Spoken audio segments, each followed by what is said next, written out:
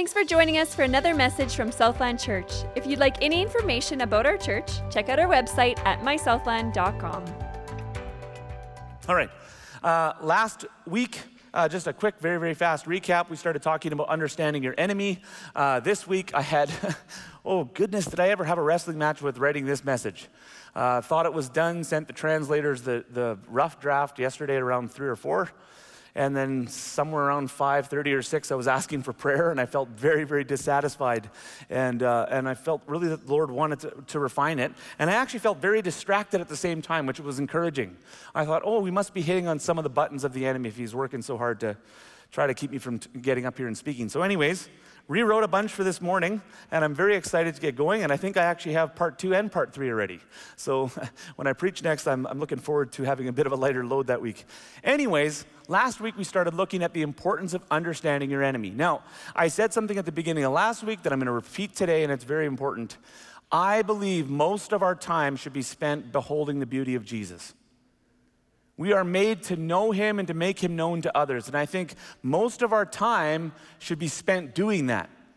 And I don't just mean getting into the Word, although I do mean diving into the Word and knowing it for yourself, especially if you want to protect yourself against this, deception and know him for who he is. But with your whole life, using your whole life to get to know Jesus, to not just be a hearer of the Word, but a doer of the Word. I actually think that's where our time should be spent. However, we're told that we're in a spiritual battle whether we like it or not. Amen? That's what we looked at last week. Whether we like it or not, we're in this spiritual battle. So if we're in the battle, then we should learn how to stand firm against the strategies and tricks of the enemy so we're not easily deceived and swept away. So I stand by that. Last week, we looked at 3 points. One, who our enemy was not. And we said our enemy is not who? People, amen. Our enemy is not people. Though people may hurt us and mistreat us and wrong us, we'll talk about that a little later today, people aren't the enemy. We have 2 enemies, an outward one, that's the devil and his demons. That's an outward one, that's what we're told in Scripture. Jesus believed in it, we should believe in it. It's real. And then we have an inward enemy, and that is our own flesh, weakened by our sin nature. So those are the two fronts that we're fighting against. And we looked at this picture of the fly in the house, and it'll come up momentarily here. Nope, that wasn't it. I had it. There it is. You guys remember this? And essentially here, the idea was the enemy tries to get into, if your house is your life, the enemy looks for any way to get a foothold into your life, or a hole in the screen. And if he can get a foothold in, and you don't deal with that foothold, he wants to worm his way in and build a stronghold. And we looked at multiple examples of how he does that.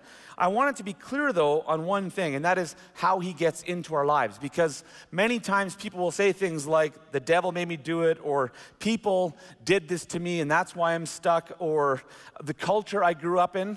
That's a common one you hear. Depending on which culture you're in, then you either are doomed or you're promised success. And I want to be very clear on something. Those things, though they do matter and they do make a difference in our lives, absolutely yes, they affect us. For the enemy to get a foothold in your life, though, there is only one way that he can do it: sin. That's it. You have a choice to make, and nobody can make you sin. It doesn't matter what you're born into. It doesn't matter where you're born. It doesn't matter your experiences. And I'm not saying that they're not legitimate experiences. I'm not saying that. Your hurts can be totally legitimate and real, but our response to those hurts, that can be sinful or not sinful, and that's what we're talking about. It's sin. Sin is the only way he can get into that house that's not there that I pointed at. And by the way, we dealt with sin at the prayer summit this last Wednesday. That was awesome. It was so good to have you guys here, and just to go through a mini set free. If you missed it, sorry, it's all good. You can come to the next prayer summit. We probably won't do that, but we do have a set free coming at the end of November. And if, today we're going to be talking about offense and lies, but I really think if you're feeling that nudge from the Holy Spirit, consider signing up for the set free at the end of the month on November. So that's basically 2 months from now. Okay, moving forward here. Now, how does the enemy get us to sin? Temptation, obvious. We talked about that last week, right? Temptation, he tempts us. Totally. He totally tempts us. Remember what we looked at with James? James 1, it says, let no one say when he is tempted, I'm being tempted by God, for God cannot be tempted with evil, and he himself tempts no one. But each person is tempted when he is lured and enticed by his own desire. So temptation can come from the devil, but we're actually only lured and enticed by our own desire. When we give into those desires, that's when we have sin. But today, we want to look at more of the specifics of how he tempts us. Why it works. In the same way that we could say, if we were going like an actual battleship into battle, we would want to know the specifics of the strategies of our enemy. I mean, there's the broad statements that we know are true, like, well, the enemy wants to attack us and that's how he wins. Yeah, that's how most wars are fought and won or lost. Someone attacks, someone defends, someone wins and loses. Absolutely yes. But if you want to be able to stand firm effectively, we would want to know a little bit more on the specifics. What are the main strategies, especially if you have an army that's been effective? And I don't want to give the enemy too much credit, but I also don't want to take too much credit away in one sense, and that is we have to admit, looking at our world and looking at our own lives, if we're honest, that his strategies are rather effective. They are. We see people stuck in bondage. We're sometimes stuck there. We see governments that are controlled by demonic forces. We see all sorts of evil in the world. And so we know his strategies are effective. So that's what we're going to be looking at. Now, I just want to give one caution before we get into the actual points there, and that is we err if we have too much confidence in our own intelligence and strength to resist him. When I get into part 3, we want to talk about some of the main lies and deceptions the enemy uses. And in there, I want to really hit this point, but I wanted to say it here because I think sometimes we actually enter into spiritual warfare with an overconfidence. Now you might say, shouldn't we have confidence in the Lord? Amen. In the Lord. But I think too often we have too much confidence in ourselves. I don't have to watch what I'm watching on TV. Like, why does it actually matter? It's not that bad. We justify, we compromise. I'm not going to be affected by that. We think we're totally in control over what we believe and how we respond in all sorts of areas. And not only does Scripture not agree with us, even science doesn't agree with us on that. You get into ruts, and we're way more influenced by external and internal pressures than we often like to realize or admit. And so we have to be careful on that, right? So we err if we have too much confidence in our own strength. There's this other idea that, over time, over human time, right? People have gotten so much smarter, and we're so inherently good that we can just trust in the goodness of people. It'll prevail, right?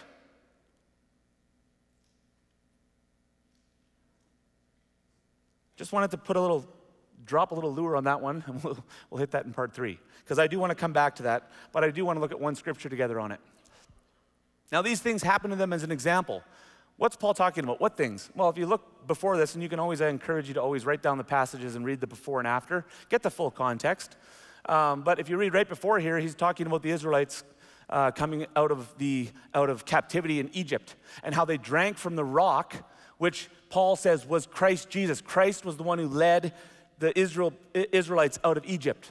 That's what Paul says. Pretty amazing, isn't it? Anyhow, a couple of notes that I shouldn't really spend time on, but just it's interesting how Paul thought the Old Testament wasn't canceled by the New Testament he was writing. He actually believed you had the Older Testament and you had the Newer Testament. It was just a continuation. That's not the point, though. Point is, now these things happened as an example. He talked about how Christ was the one who led them out of captivity into freedom, and then he talked about how they fell into idolatry and grumbling and sin and complaining and all of this other stuff. And that's where he goes, and how they lost out and missed out and how they suffered because of it. That's when he picks up and says, now these things happened to them as an example, but they were written down for our instruction, on whom the end of the age has come. Therefore, let anyone who thinks that he stands take heed lest he fall. Don't be overconfident in your own ability to stand against the devil, that ancient serpent who has been around for a lot longer than you or I. He has been effectively deceiving humanity since the first humans walked the earth. But take heart. We follow the one who's overcome the world. and we win in the end. And he's given us strategies, and that's exactly what it says here. No temptation has overtaken you that is not common to man. God is faithful. He will not let you be tempted beyond your ability to endure, but will also provide the way of escape that you can endure it. Now, I wish I had time to go on another lie here. Oh, I want to so bad. No, I can't. We'll come back to it. Part 3. That's what I said, part 3. I had 2 messages in one yesterday. Now we're sticking with one. All right, so let's take a look. We're going to use the example of fishing, but I want to take a look at, fishing. So I don't really know much about fishing, although I've always wanted to fish. And my dad knew that when I was younger, and he doesn't know how to fish. I always wanted to fish and hunt. It was like the greatest thing. Hunting, I now do. I can't wait. It's coming up. Fishing, though, I still don't know what I'm doing. And my dad would take me fishing, and somehow the grace of God, I'd be the only one that would ever catch anything. It'd be like one little dinky fish like that.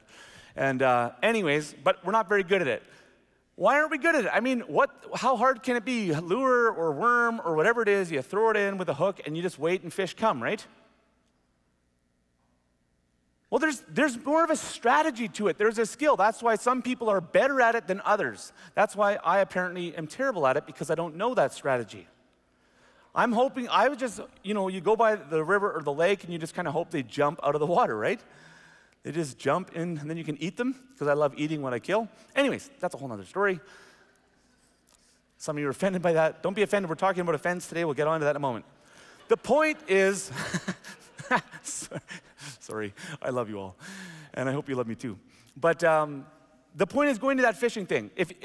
First, if you're going to be a good fisherman, you have to know what you're fishing for, where those fish congregate, right? Like, where are they going to be?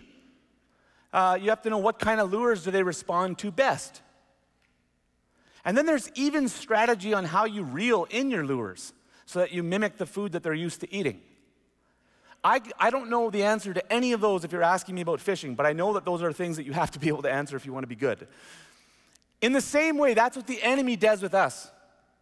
See, and that's why we have this overconfidence. Oh, I would never bite a lure from the enemy. Right? He says, bow down and worship him. I would say, absolutely not. I'd be like Shadrach, Meshach, and Abednego, right? I'd say, no, I'm not going to worship a false god. Absolutely not. But the enemy comes, for the most part, masquerading as an angel of light. So he looks like a food source that we like, that we're used to, that's safe. And it's only once we bite in that we realize we're trapped, and often it feels like it's too late by that time. So I want to keep that picture in your mind as we move forward now and look at what are the enemy's best lures, right? And what is he using to try to get us? And we're going to look at hurts, lies, and offense. Now, he's the father of lies. Jesus called him that in John. And then he said that he lies out of his nature. And we see lies are his main strategy. But we're going to use another analogy. I like pictures and analogies to try to help us get truths. We've talked about fishing and strategies there. Now I'll use the seed in the soil as well. There's also the seed in the soil, right? Remember, Jesus talked about having the right soil of our hearts? Well, the enemy also has preferred soil to plant his seeds in, and his seeds are deception. That's what we're going to look at. First one that we're looking at, and this is all we're really going to have time for today, and that is the soil, hurts, and wounds. He loves the soil of the heart that is found when you are hurt, wounded, and vulnerable. He loves it. It is the most fertile soil for him to plant lies into. And one of the chief lies that he's going to try to get you on with hurts and wounds is obvious. You'll see it up there, lies, offense, and bitterness. Right? You have hurts and wounds, we have our vulnerabilities, and then we have offense and bitterness. Now remember Peter's warning, and he said the devil prowls around like a roaring lion seeking someone to devour. Lions look for what? The weak and the vulnerable. They're easy prey. Now, it doesn't mean that a lion can't go for someone that's stronger. Absolutely he can, but he has less of a chance. So they typically go for the weak and the vulnerable. And that's what I'm getting at with this picture of seed and soil. I'm not saying that the enemy will only ever lie to you if you have hurts and wounds. No, it's not quite that simple. He'll lie to all of us all the time. That's what he does. It's his nature. It's the nature of the battle that we're in, is one of truth and deception. However, I am saying that his preferred soil is the fertile soil of our heart would be when we're wounded, hurt, and we have unresolved pain. Nothing makes humans more vulnerable than pain. When we hurt, think about rejection. Have you been rejected? Just think about some of the close relationships that you have. Have you ever perceived someone as rejecting you? Even on maybe it's a spouse or a friend or a parent. And you perceive that what they're saying, they're rejecting you. How does that make you feel? Does that make you feel strong and close to the Lord and wanting to respond in love? No, we feel isolated and alone. We get angry, we feel sad. We feel hopeless. We feel a whole host of different things, and then usually it results in us trying to defend ourselves. We don't want to feel that way. We're vulnerable there. We don't want to stay there when we're abandoned. Those are bad spots to be in. We'll look at the story of Judas, and I'll kind of bounce back and forth a bit with Matthew and John, because if you look at the story of Judas and Mary, I won't have time to go through all of it, but you get to see a lot more of a complete picture when you look at all the Gospels together telling the same stories. So if you've never done that kind of exercise, I'd encourage you to do it. I know some Bibles actually come like that. You can see Bible plans that'll carry you through chronologically. It's wonderful. You get all the pieces. I'll put some of the pieces together. So John 11, we have Mary. So you have Mary and Judas. I'm going to contrast those two. And Mary in John 11, you have Lazarus is sick, and they go and tell Lazarus is sick. Would you come and heal him? Jesus intentionally delays coming.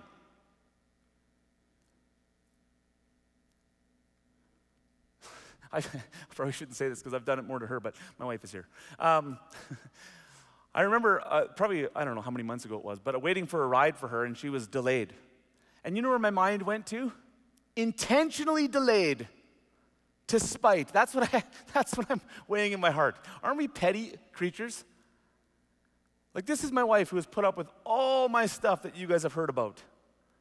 And she's going to intentionally try to get me by making me wait a little bit longer, 5 minutes. Anyways, that's just shows what human beings are. That's a small thing. Imagine how they felt, though. Jesus has the power to save. You've seen him heal people.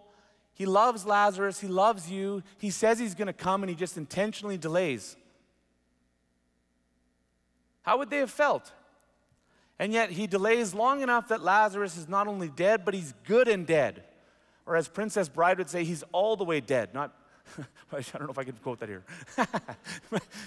I want to watch that movie later on today. But it's been a while. But he waits till he's good and dead, all the way dead, so that he can come and the Father can get glory through him raising him back to life. But Mary and Martha don't know that. He didn't think to tell them the plan. Think about you're waiting for your spouse to pick you up, and they didn't tell you that they actually have to go to the store first, and then they're coming. Then you're annoyed, right? You're indignant. Well, you should have told me that first, right? Because we would never do that, of course. But Jesus doesn't tell them the plan. He says, sure, I'll come, and then he just intentionally delays. So you move forward a little bit, and Mary and Martha come to him. Martha, they're both hurting. Jesus, John 11:35, we get the shortest verse in the Bible. Jesus weeps with his friends. And then he goes and raises Lazarus back to life. And if you go one chapter further, and that's why I'm going to hit the John one first, because John tells you who the person is. If you go to Matthew, Matthew tells of the story of a woman who breaks this expensive ointment of perfume and nard over Jesus' body, and she anoints him and then wipes his feet with her hair, right? John tells you who that is. It's Mary. It's Mary.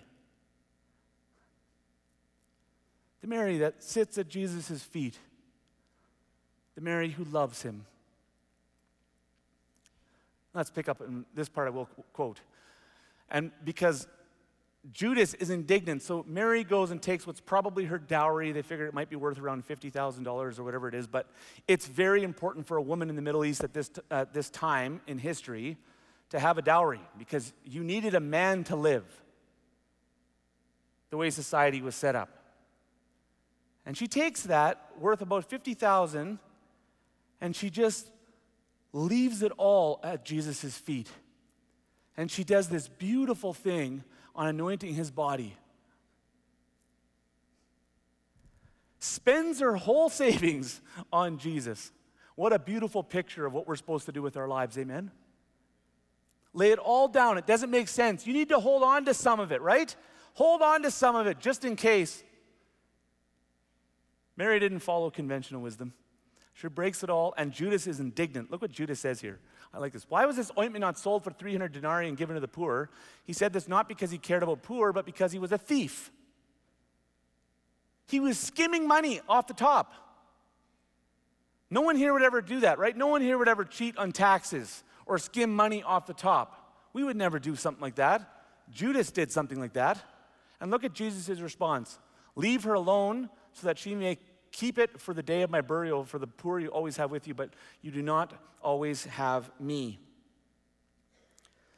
So we see this. So now you have Judas, who's a thief. He's skimming money off the top, and he's rebuking Mary for doing this beautiful thing that, according to human wisdom, was a dumb thing to do.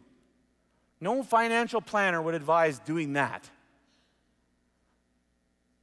Mary does it anyways. Judas rebukes her. Jesus, in turn, rebukes Judas. So what happens next? Let's flip to Matthew and we'll find out. It says, then one of the 12, whose name was Judas Iscariot, says then. So then is immediately following after this.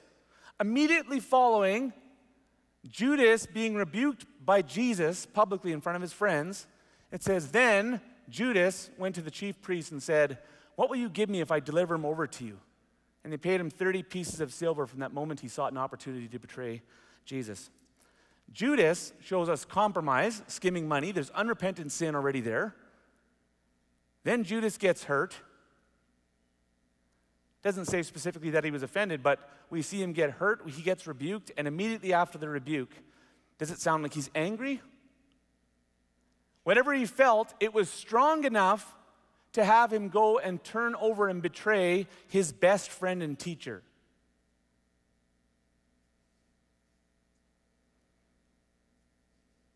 I don't want to make a case off of one story that doesn't specifically say that's what that motivated it. I'm just drawing the conclusions on what you see when you read that story out. So let's look at what some other areas of Scripture say about the dangers of offense and what it can actually do. Let's go to one of our favorite end times passages, Matthew 24. Jesus is talking about what's going to come in the end. Here specifically, he's talking about believers. Read the context. Go there for yourself. He's talking about believers. Now, it can include people that are not believers, but he is specifically talking to believers here, and we'll see clues on that in a moment. And then many will fall away and betray one another and hate one another. And false prophets will arise and lead many astray. And because lawlessness will be increased, the love of many will grow cold. But the one who endures to the end will be saved. There you get a bit of a clue. And if you read the whole context, you'll see that he's talking to believers. And this gospel of the kingdom will be proclaimed throughout the whole world as a testimony, and then the end will come. Now, the word fall away, because fall away is already scary. You can see betray one another and hate one another. But that word fall away is scandalizo. And the definition can be interpreted in multiple different ways. Tempt to sin, that's one. Fall away is one, and it's used in all of these different contexts within Scripture, same word, okay? Stumbling block is another one. To judge someone unjustly is another one. And then to make to offend or to offend. So you could say this passage says, many will be offended and betray one another, and that fits with what comes next. Many will be offended, they will fall away, they will betray one another and hate one another. And then false prophets will arise and lead many astray, and because lawlessness will be increased, the love of many will grow cold. Then there's the hope, but the one who endures to the end, you are not doomed to destruction, you have a choice. Offense will come, Luke 17 says that, right? Offense will come, temptation will come, stumbling blocks will come. But you have a choice, I have a choice, we have a choice. The one who endures to the end will be saved. But here we see heed the warning. This is the warning of Matthew 24, just in those couple of verses here. And the warning is clear. Many, believers included, will be offended and fall away. This is what's coming in the end. That's why this idea of checking our hearts and dealing with offense and taking it seriously, we're going to talk a little bit more, we're going to go even deeper in just a moment. This is why it's critical that we talk about this. We have to change the way we think about offense and bitterness. It's not the cute sin that's kind of okay. We have to see it and its deadly nature and what it's doing and what Scripture says about it. It says they will turn on each other, so we see that hate, their love grows cold, sin will abound, lawlessness increases, and then it says they will be deceived. Easy, false prophets will arise and deceive them. And that's actually a pattern we see very, very clearly, and even, again, when we talk about things like addiction, right? But addiction we see where, like, they've done lots of research on there on how you find freedom. The reason why it's so hard is it's not just a pattern in your life. It's not just a bad habit.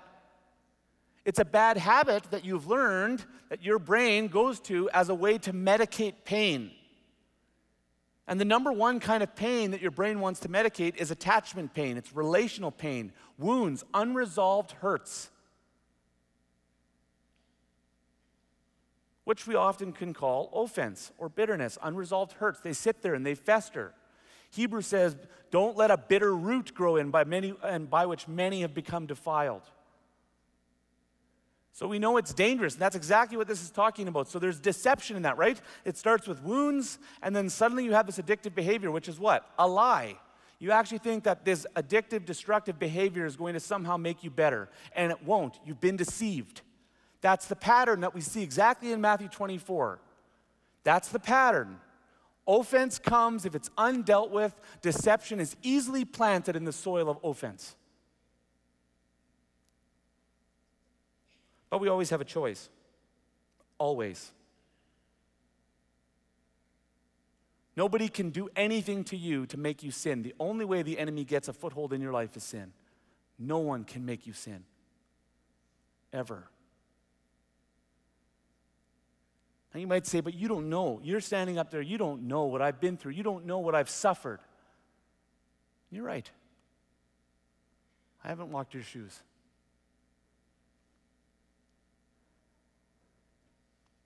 But Jesus has.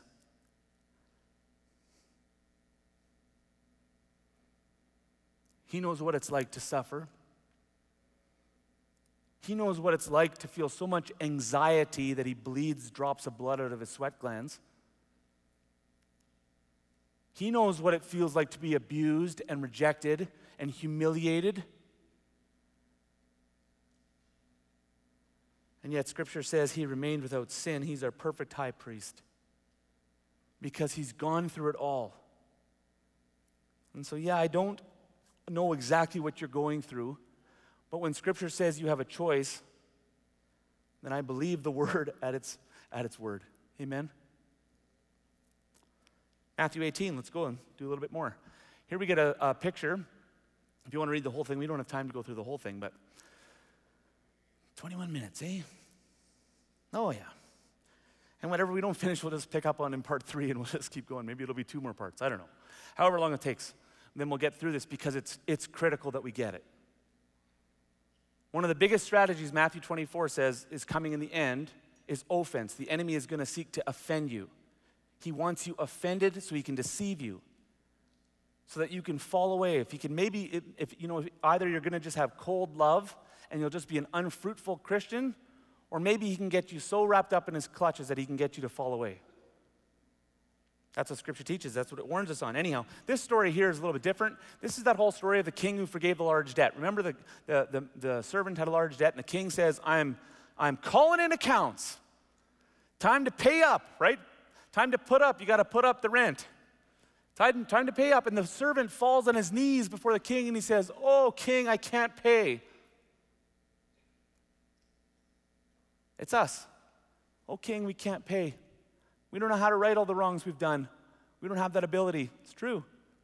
And the king, in his gracious nature, forgives the debt entirely. Incredible story. And then it says that same servant gets up off his knees and he walks out and he finds another servant who owed him a much smaller debt, and he goes and refuses to forgive despite that other servant also getting on his knees and imploring that servant who'd been forgiven, imploring him, now, would you also forgive me? That servant refuses. King gets involved, brings him over there, calls him a wicked servant. I forgave you all the debt because you pleaded with me, and should you not have had mercy on your fellow servant as I had had mercy on you? And in his anger, he delivered him to the jailers until he should pay all his debt. And now I love the last verse, because in most of his parables, you're left with a bit of like, how are you going to, discern what this exactly means, right? Like, you get an idea? On this one, he doesn't want you missing out. Just in case the message might be lost in translation, so also my heavenly Father will do to every one of you if you do not forgive your brother from your heart.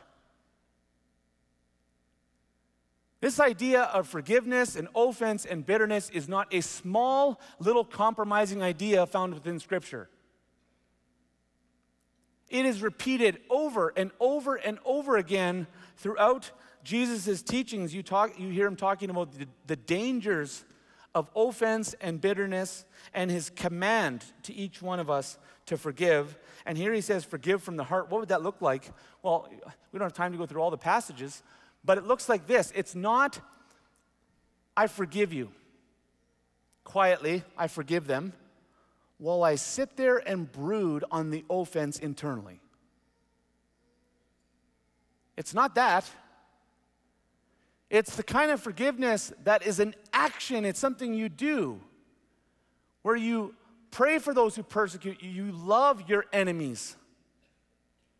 We'll talk about that more at the end of the message. Don't take the bait. It's his lure. He's looking for hurts and wounds. You are going to be hurt and wounded. By the way, is there anyone in here that's ever been hurt?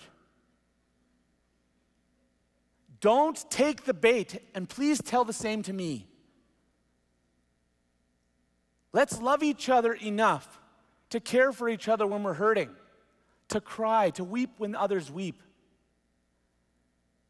But then love each other enough to not let us sit in offense and bitterness.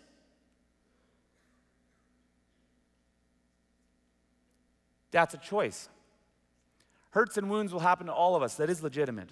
It happens to all of us. Everyone gets hurt. Bitterness and offense is a choice.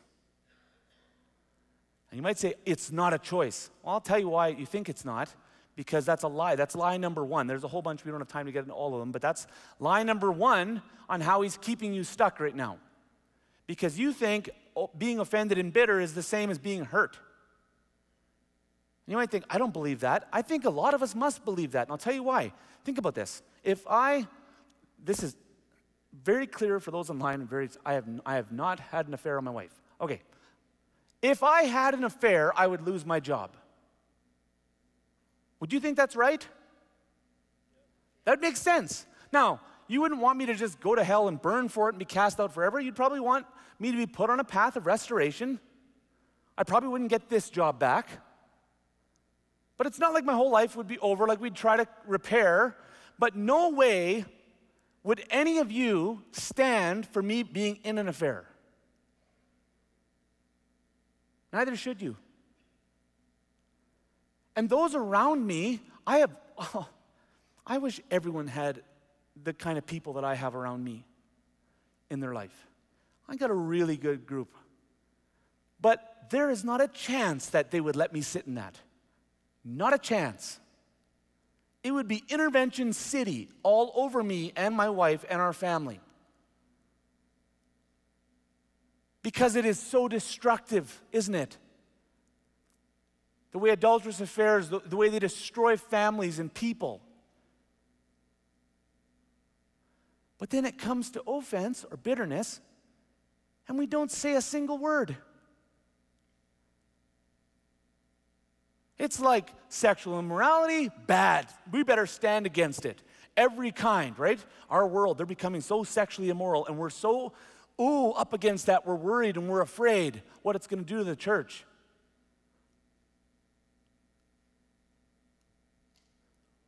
What about bitterness?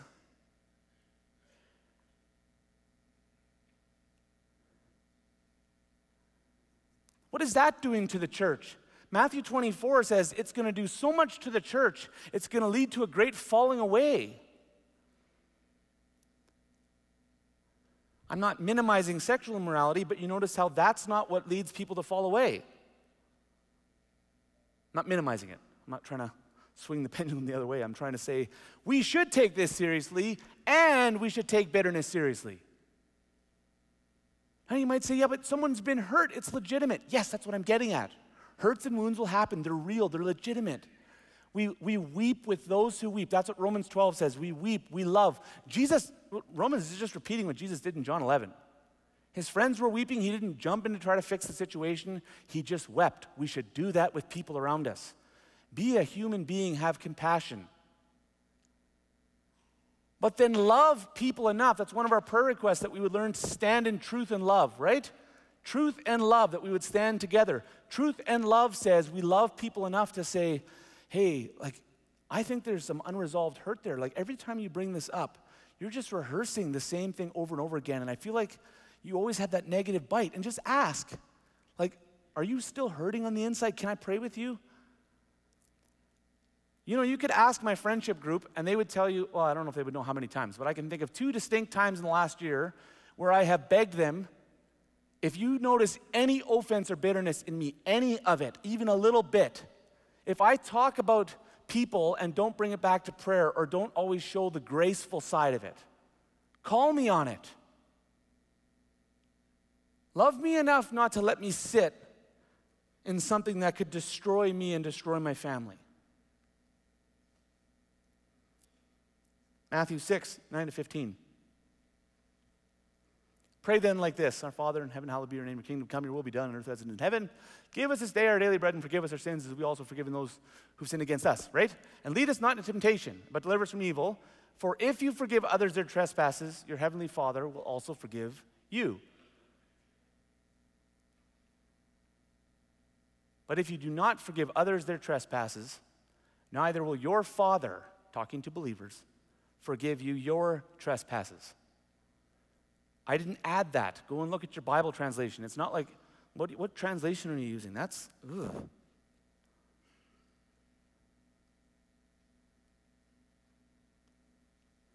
This is a big deal to Jesus. And yet we know he's your great high priest that will sympathize and have compassion on you in your weakness. But he does not tolerate bitterness amongst God's people. It is not proper for us in this house. It will stamp out your love faster than anything else. So let's look at 2 main areas. Sorry, I keep looking at my time because I'm certainly not going to make it through everything. That's okay. We'll just come back to it. This is big enough that we don't need to rush. Amen? Speaking of not rushing, that was very good. Sorry, don't be offended. Sorry, it'll be my thing now. Yeah. All right. 2 main areas to watch for offense. And there's more than this. I'm just trying to help us kind of see this, and we're going to look at recognizing offense and dealing with offense and all that kind of stuff. Absolutely, yeah. But 2 main areas that we've got to look for, okay? The first one is going to be wrongs done to us.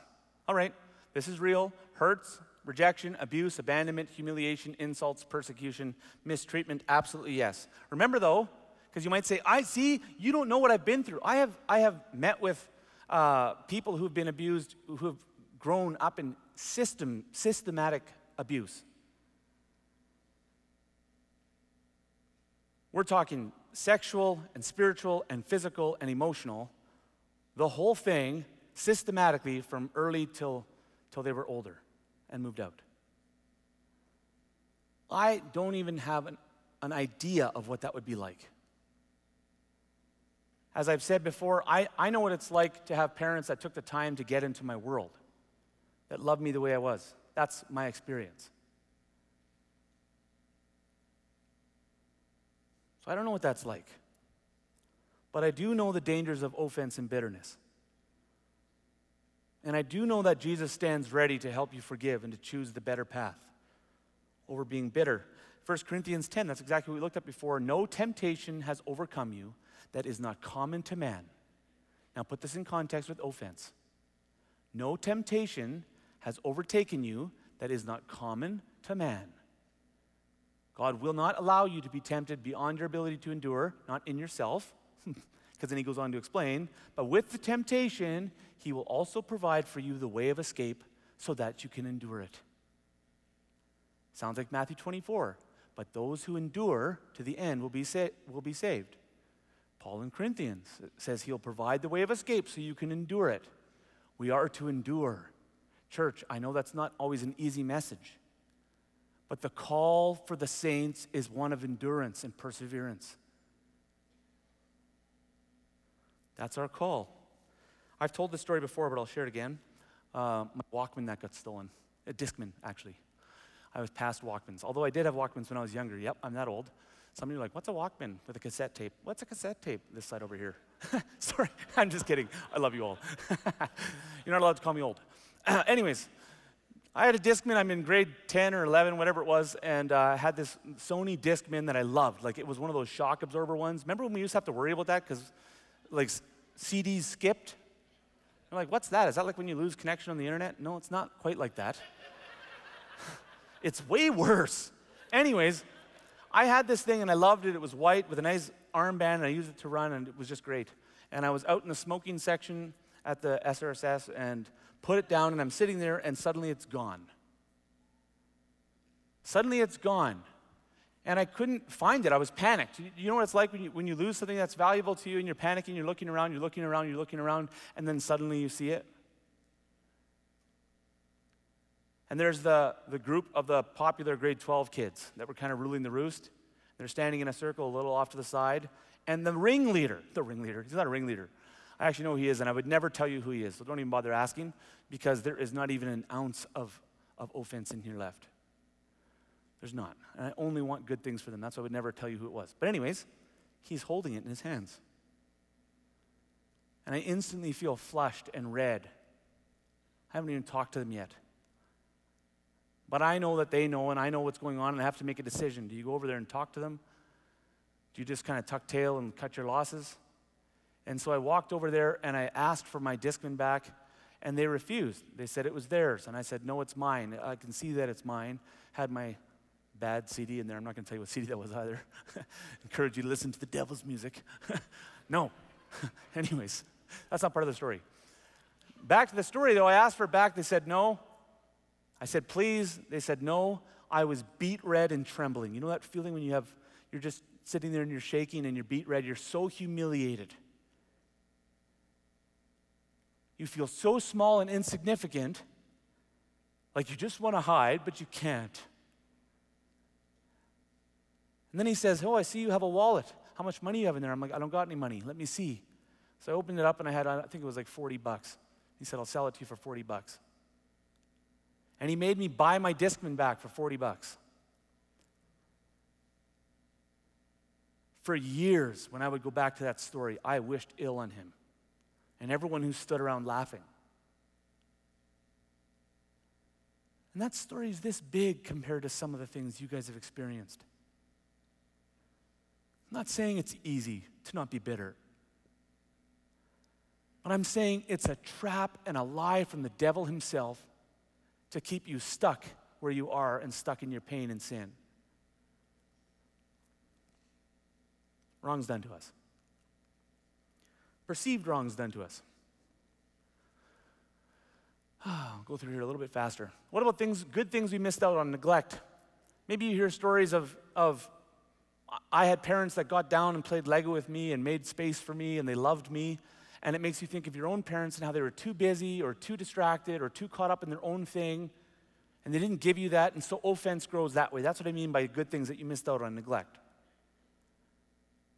And it might not even be intentional, but it happened nonetheless. It's real. Maybe it's your spouse. This happened to me and Lou earlier on in the marriage. We've had other things we worked on too, but I'm words of affirmation. She's acts of service, if you know the love languages, right? The 5 love languages. Well, I didn't get that in the beginning. All I knew is you don't say anything kind to me, you must not love me. And here she is, tirelessly serving me all the time, doing things for me all the time, and I didn't see any of it. It was like it didn't exist. And not that I was grateful. Oh yeah, that's nice that you did that. But like, why can't you encourage me? Because that's what love is, right? Doesn't the Bible say that's the only way to love someone? No, it doesn't. Actually, yeah, laying down your life for someone is actually the best description of love. Anyways, so there was perceived. That's what I mean by perceived. Sometimes it's real. They actually did miss out. Sometimes it's perceived and you just didn't know better. You're reading into things and you didn't see something. You were missing information. Okay? There's also, what about mind reading? If you're wondering, what am I talking about here? Being a psychic? No, I'm not talking about that. I'm talking about you know better than other people why a certain person did what they did. You know why they looked at you that way. You know why they didn't look at you. You know why they said this. You know why they did this. You know because you know better than they do even what's going on inside their heart. But Scripture warns us very clearly, judge not that you be not judged, for with the judgment you pronounced, you too will be judged. So with this one, I always say, pick your measure. You know what measure I pick? Grace. Because I need a lot of it. I'm banking on lots of grace when I stand before Jesus. So I want to give grace, right? Not read into other people's intentions. Sometimes you think, they did it because of this, and then they say, no, actually I didn't. I'm so sorry you took it that way. We have a choice to make. Are you going to say, oh, sorry, my bad. I forgive you? Or you harden your heart and say, absolutely not. You know better. Man, 2 pages left. That's okay. Sorry, I'm just kind of picking what I'm going to say here and what I won't. We'll skip through all that. You know what? I'll come back to the steps. We can come back to it later. And I wanted to go over, because I do want to hit recognizing it. That's what I do want to get. Oh, you saw it for a second, it's gone. See what I did there? Don't be offended. Sorry, I'm going to trip over my own shoelace here. This is important. Oh, they adjusted. Thanks on the camera. They're on the ball back there. Okay, right path. I'm talking path here because you don't always know. This is the thing. You might say, I'm not offended. I don't hold bitterness. I dealt with that. I already forgave it. Don't trust yourself on those kind of assumptions. You know the nature of deception is? You're deceived. You don't know it. Offense and bitterness is a trap. It's a deception of the devil himself. Okay, so you won't always know it. Sometimes you will, but we think offended and bitter, we think someone who's angry and I want that person to suffer and die, and it's like outright like that. That happens sometimes. It does, where it's angry and loud. But most of the time it isn't. Most of the time it's couched in, yes, I forgive them, but your heart is completely cold and hard towards them. Because you've just internalized it, okay? So, right path. Can you feel the hurt and not get stuck? And the question is, can you feel the hurt? If you can't, we'll get on to that in a second. But can you feel the hurt and not get stuck? Do you show them grace? Are you praying for them actively? When you pray for them, what do you pray for them? How do you feel when you pray for them? When I pray for people or pray for situations and connect my heart to God's heart, you know what I feel without fail? Love. Sometimes it moves me to tears. It's so strong. You get that little glimpse of His heart. Do you genuinely feel God's heart towards them? Are you demonstrating your love? If so, how? I know it's not always appropriate. Now, we don't have time to get into that today. Would those around you say that you have forgiven them? Or, let's talk danger path, okay? Do you rehearse the offense inwardly or outwardly to others? Maybe you're trying to get allies on your side to see it your way. And you might say, but sometimes you have to talk about a situation. Oh, totally, I get that. Okay, so when you have to talk about it, because I mean that happens, especially think about, that could happen in the workplace, it could happen at home with families, lots of situations where you might have to talk about things. That's not always a bad thing. Are you bringing it back to prayer? Do you model showing grace with your words, that even when you talk about something hard, you also are helping everyone listening see the positive as well? Remember, this isn't saying that these are like guaranteed rules. I'm talking pathways. Pathways. Do you speak negatively about them or positively? Do you get stuck when you think about what happened? Or do you feel nothing at all about what happened? You might say, yeah, that's me. Isn't that good? No, that's not good. That means you've probably repressed it. You know, repressing things is not what forgiveness is about. It's not about repressing, forgiving from the heart. It's not about hiding feelings. Jesus didn't hide his feelings. He felt them but remained without sin.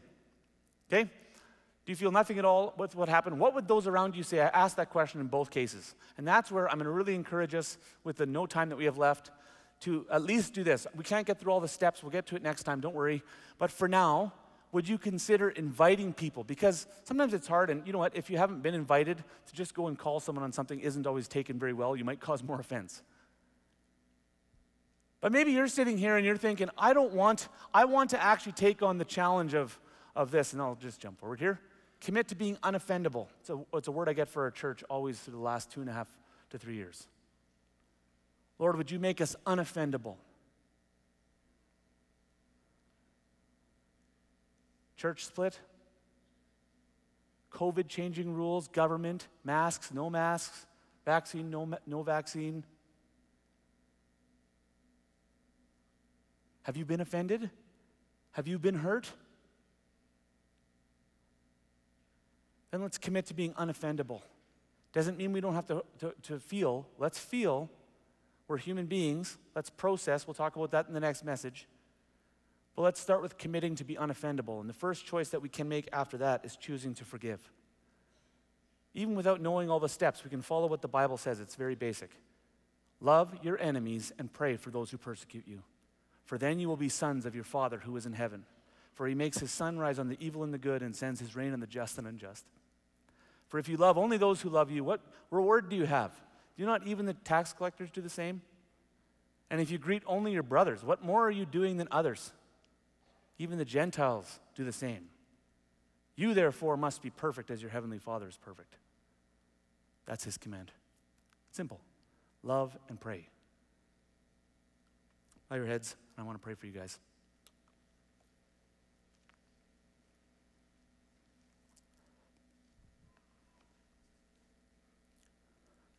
Lord, all of us have been hurt. There is not a soul in here who has not suffered hurt and wounds. Lord, things in this last 2 years, last 3 years, Lord, so many of the things that we held on to that were normal, all of our safety nets and security, even church, so many things got upended and changed. And a lot of those changes, Lord, they felt violent and out of control and wrong. And Lord, it hurt us. We feel hurt because of it. We're wounded. And Lord, we've been rejected and treated harshly. And because of that, we're wounded. We've had parents or kids fight with us or disrespect us or not use the right tone. And because of that, we're wounded. But Lord, we recognize that you too were wounded. And Hebrews says you are the perfect high priest because you have been tempted in every which way that we have, but you remained without sin. So today, Lord, we don't know how to forgive. We don't know how to process every pain. We're not professionals. We're just broken human beings coming to the throne and asking for grace. We choose to be unoffendable, but declare that we can only live that out by the power of your Spirit working in us. You have to do that in us. We can't behavior modify enough to get there. So would you heal us? Would you lead us? Would you deliver us? And would you guard our hearts and minds from the trap and snare of deception and offense? And lastly, Lord, would you draw our hearts in love towards you in worship and praise and in love for those who have hurt us. We ask it in Jesus' name. Amen. God bless you all. Thank you very much for coming. Maranatha Church, which means, come Lord Jesus, come.